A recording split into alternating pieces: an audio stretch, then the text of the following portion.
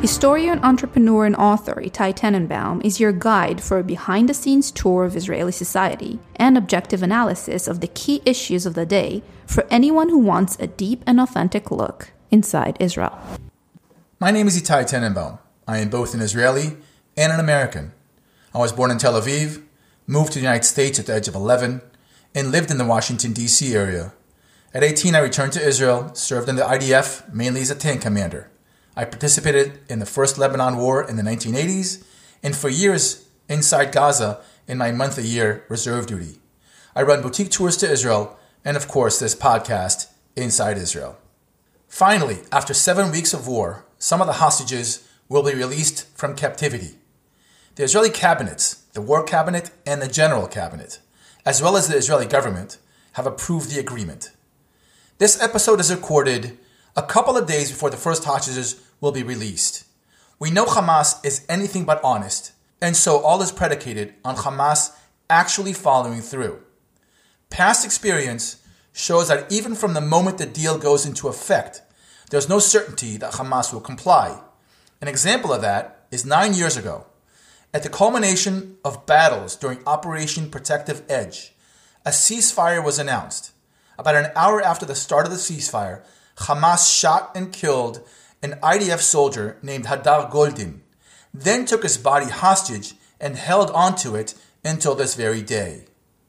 Having said that, the general terms appear to be as follows. Hamas will release 50 Israeli hostages, mainly children and their mothers, and other women, in increments of 10 per day for the first 3 days and 20 on the fourth day. The agreement emphasizes that the release will be of live hostages and not bodies.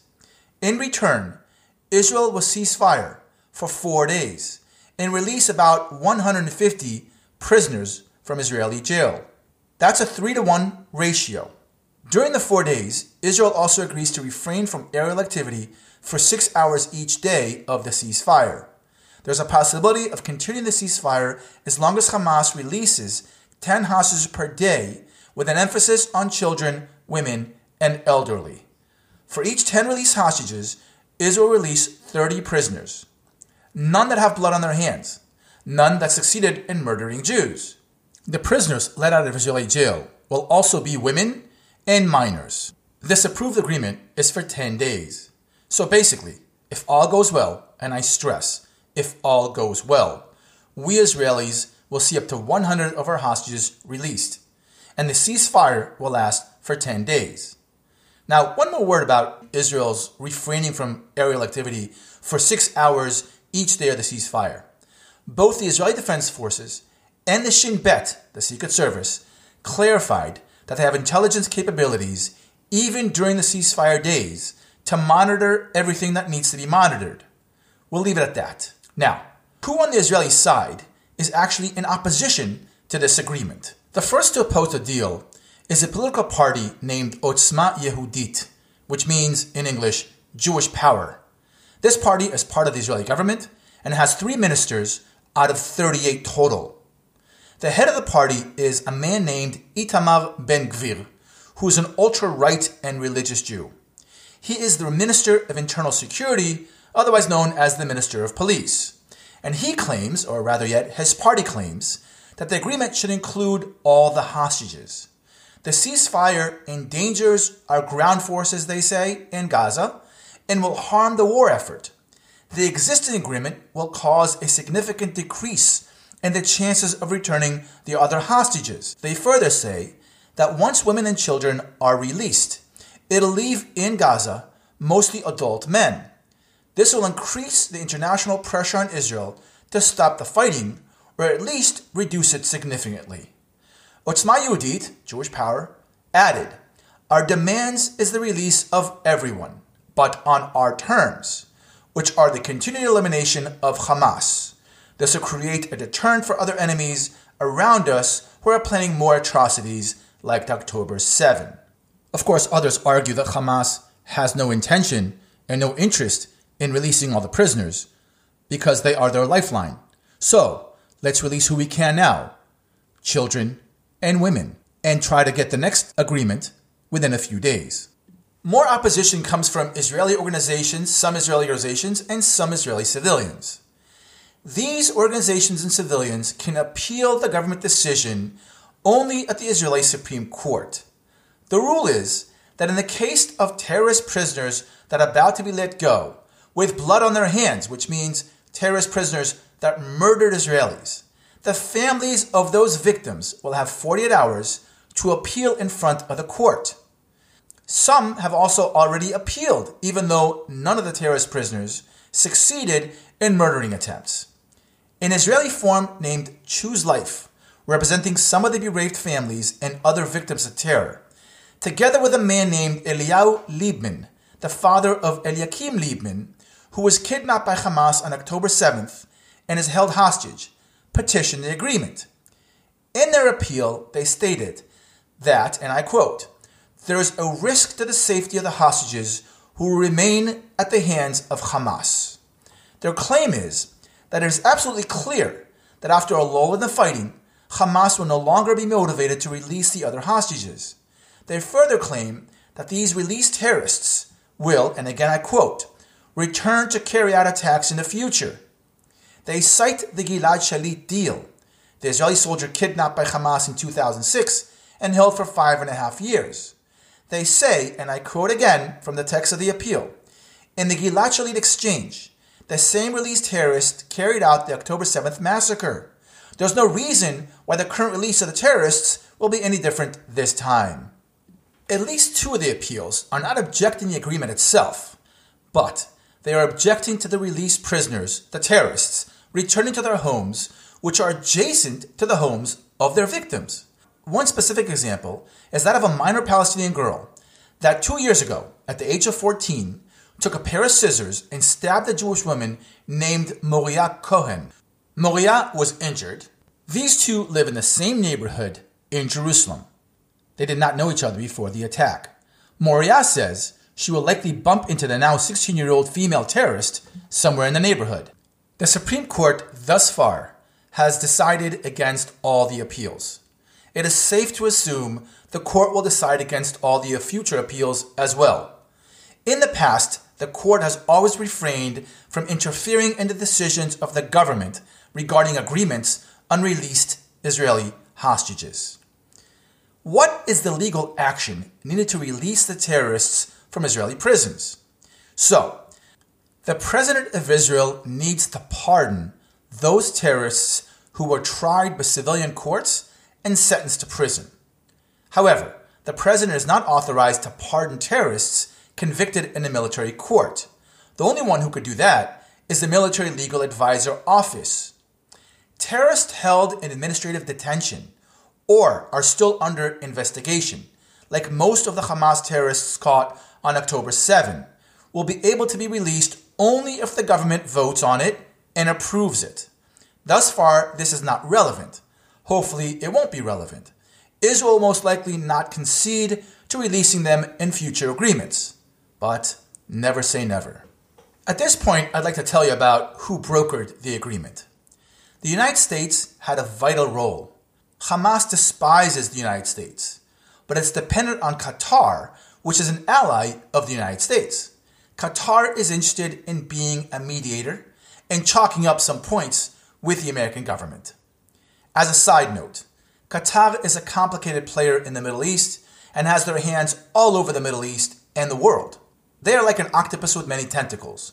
Just to remind you, that small nation of Qatar was able to convince FIFA, with a lot of money I'm sure, to hold one of the most viewed world sport events, the World Cup, just last year, of course, in Qatar. A senior official in the Biden administration said that the cooperation between the head of the Mossad, Dedi Barnea, and the head of the CIA, William Burns, was critical to the negotiation and the final agreement. President Joe Biden himself spoke on the phone 14 times with Prime Minister Benjamin Netanyahu, 3 times with the Egyptian President Abdel Fattah el-Sisi, and 2 times with the Emir of Qatar, Tamir bin Hamad al-Thani. The American administration confirmed that there were very difficult moments in the negotiations, especially when Hamas cut off contact and disappeared. But on November 17th, the talks resumed. You may ask, why did Hamas resurface? No doubt whatsoever, it was due to the IDF military success pushing Hamas against the wall. When Hamas resurfaced, the Americans, who already had a negotiating team in Doha, the capital of Qatar, met face-to-face with the Qataris, and together they went over all the details. The U.S. team was 24/7 in contact with Israel, coordinating all the details. But Qatar was not the only avenue. Brett McGurk, Biden's envoy to the Middle East, spoke with Egyptian intelligence chief Abbas Kamal. The Egyptians are also a very important player in the Middle East. Hamas hates them as well, since the Egyptians crush any Muslim Brotherhood in Egypt itself, and of course, since Egypt has a peace treaty with Israel.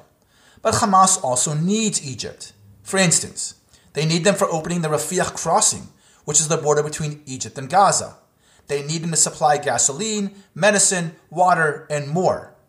Perhaps they also need them to turn a blind eye to Hamas smugglers across the border.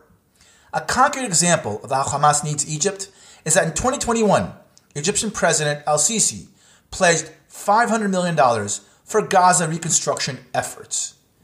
Egypt plays a key role since any hostages released will be first brought across the border of Gaza into Egypt. American sources say that the release of the two American-Israeli hostages, Yehudit Ra'anan and her daughter Natalie, from captivity about 2 months ago was a pilot that led to the current deal. Furthermore, the American negotiating team will continue working on more agreements to release more hostages. Okay, so why is Hamas interested in this agreement? After all, Israel is committed to eliminating their military capabilities, their political rule, and physically eliminating their leadership. There is one man in Gaza who makes the final call, the final decision. His name is Yahya Sinwar. Who is he? Yahya Sinwar is Hamas leader in Gaza and second in command of the entire Hamas organization.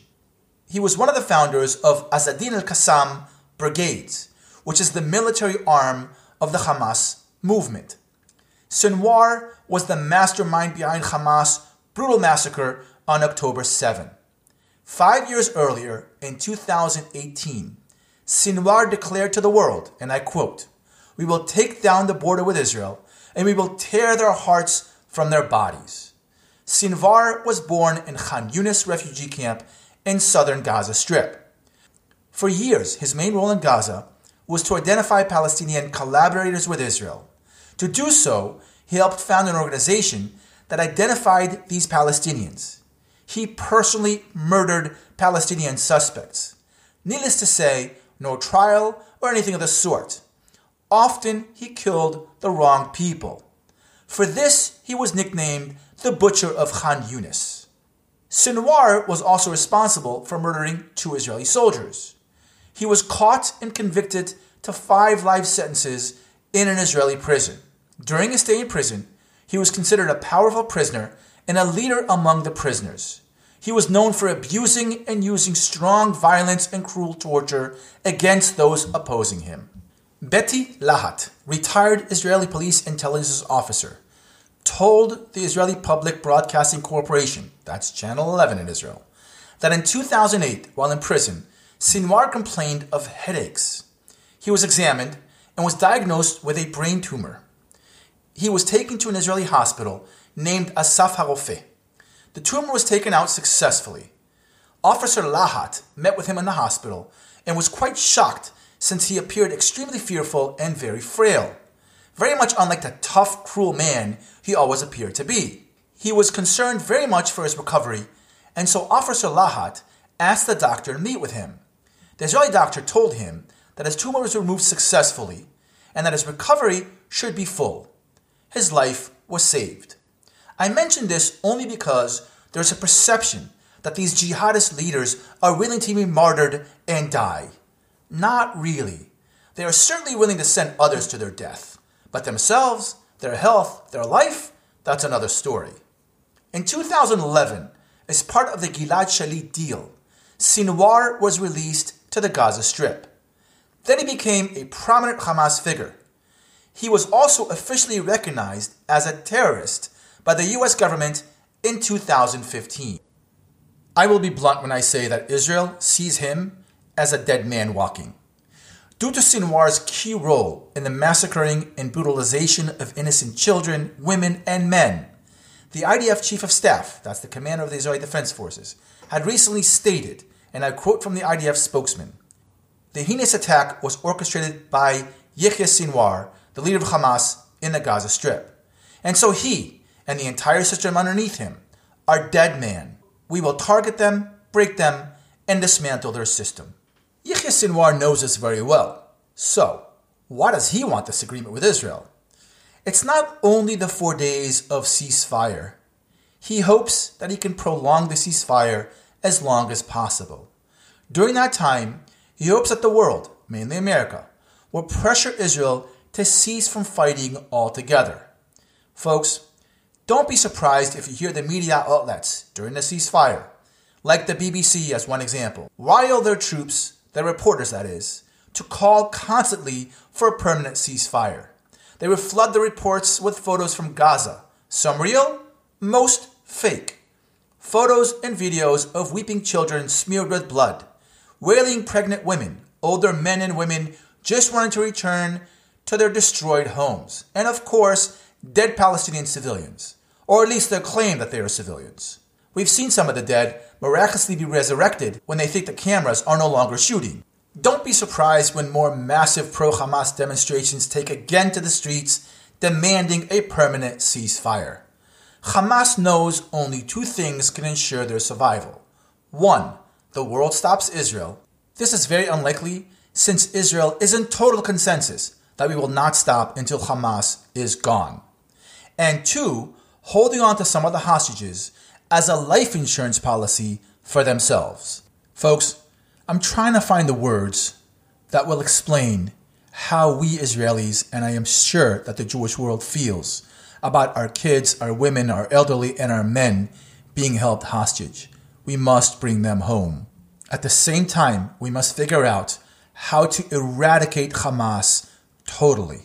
October 7th and the aftermath have affected almost every single Israeli. I personally know of people who escaped from the music festival and survived. I know Israeli soldiers who were injured in Gaza and were hospitalized. And I also know of people who were murdered. A few days ago, 2 of the hostages were found dead. The Israeli Defense Forces have determined that Noah Marziano, the 19-year-old female soldier taken hostage to Gaza, was executed by Hamas at the Shifa hospital. Noah was held in a structure adjacent to the hospital.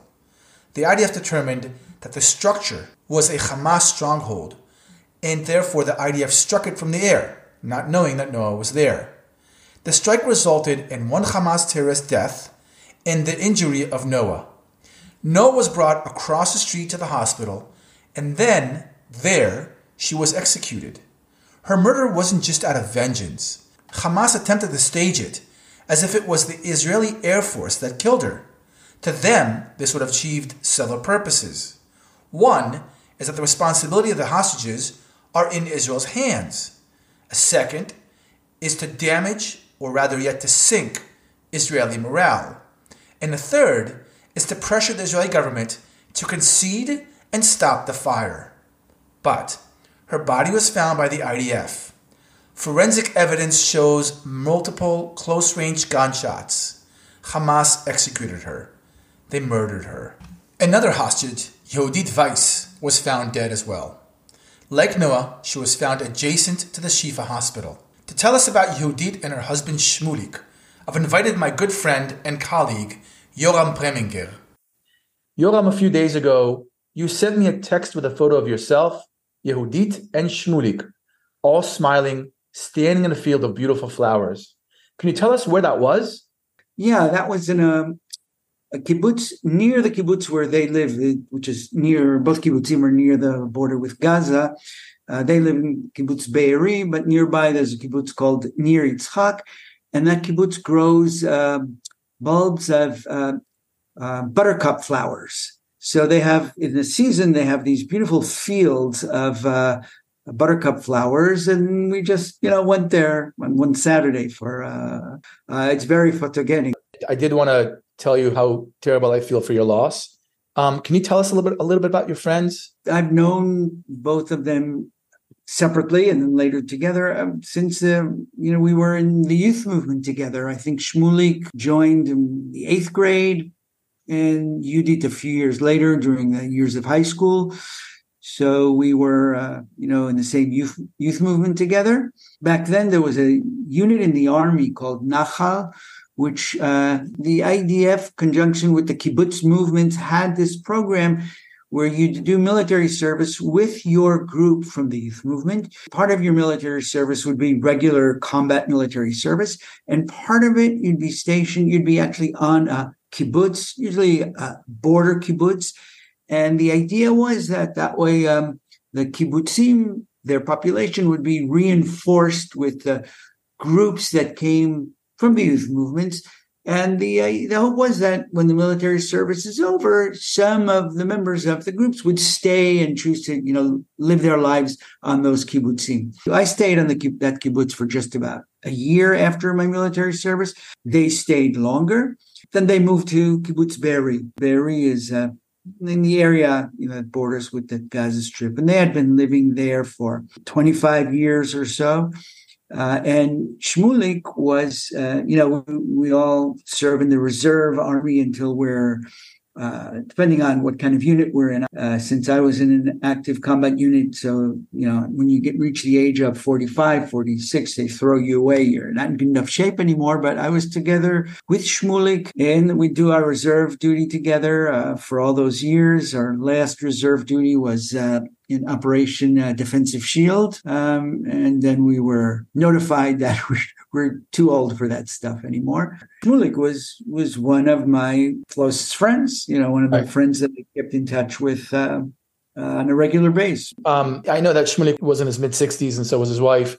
And as far as I understand, they had kids and grandkids on the same kibbutz. They have 5 kids. 4 of them actually live on the kibbutz. Shmulik and Yudit have 5 grandkids. All of them live on kibbutz Be'eri. All of them were on the kibbutz on October 7th when the attack occurred. Tell us about October 7th. What happened with Shmulik? What happened with Yudit? Well, first I'll need to mention that Be'eri is the largest kibbutz in the area of the border with Gaza Strip, and therefore it was the largest number of terrorists that attacked the kibbutz was there. More than 100, I think 108 was the figure that was given, invaded into the kibbutz, and there was only a small, emergency response team that was something like 12 members of the kibbutz that were called to come and to, it was usually their job or their responsibility would be to try to install any kind of small scale incident that occurs until the IDF gets there. Nobody had ever envisioned that you have to go to battle with more than 100 of terrorists that came into the kibbutz from different directions. And Shmulik and Yudit went immediately. At first, it just seemed that was another day of another one of those launching of rockets. So they were all got the alert siren to go into their safe rooms.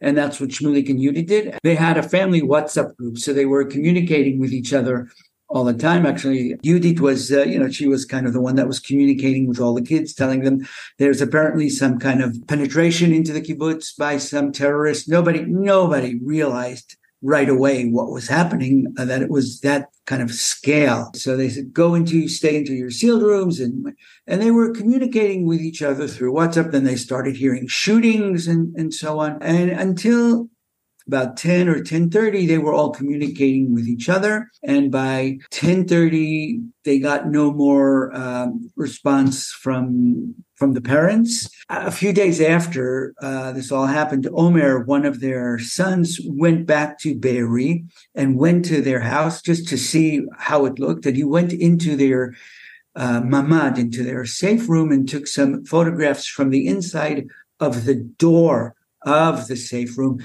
and you could see all the bullet holes in it. In other words, the terrorists shot through the doors.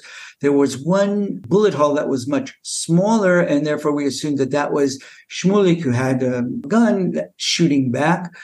But really, that's all we know. From that, you can try to figure out what had happened, but nobody really knows the exact circumstances in which Shmulik was murdered. 85 members from that kibbutz were murdered.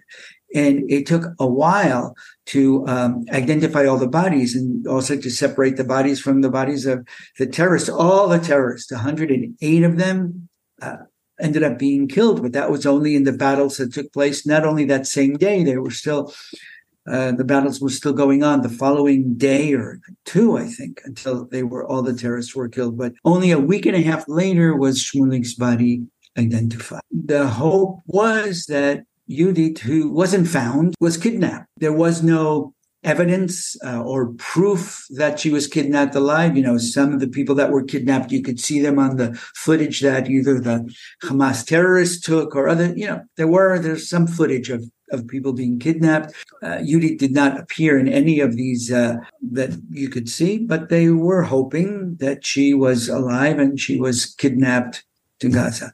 That's all they knew. And then she was, like I said, she was found just a couple of days ago. Her body was found inside Gaza, adjacent to the Shifa hospital. So what do they think had happened there? They don't even know if she was kidnapped alive or maybe murdered beforehand and then they just took the body, or if she was taken into the Gaza Strip alive and then they murdered her. As of yesterday, when the funeral took place, they didn't really know more than that. How's the family? You were at the funeral, Shiva call. How is the family doing? They're all really together supporting each other. They're the 5 kids and 5 grandkids. And now they're very supportive of all the other families of those that were kidnapped. And they still appear in the media and talk about the necessity of saving the hostages, bringing them back home as quickly as possible. One last question, Yoram.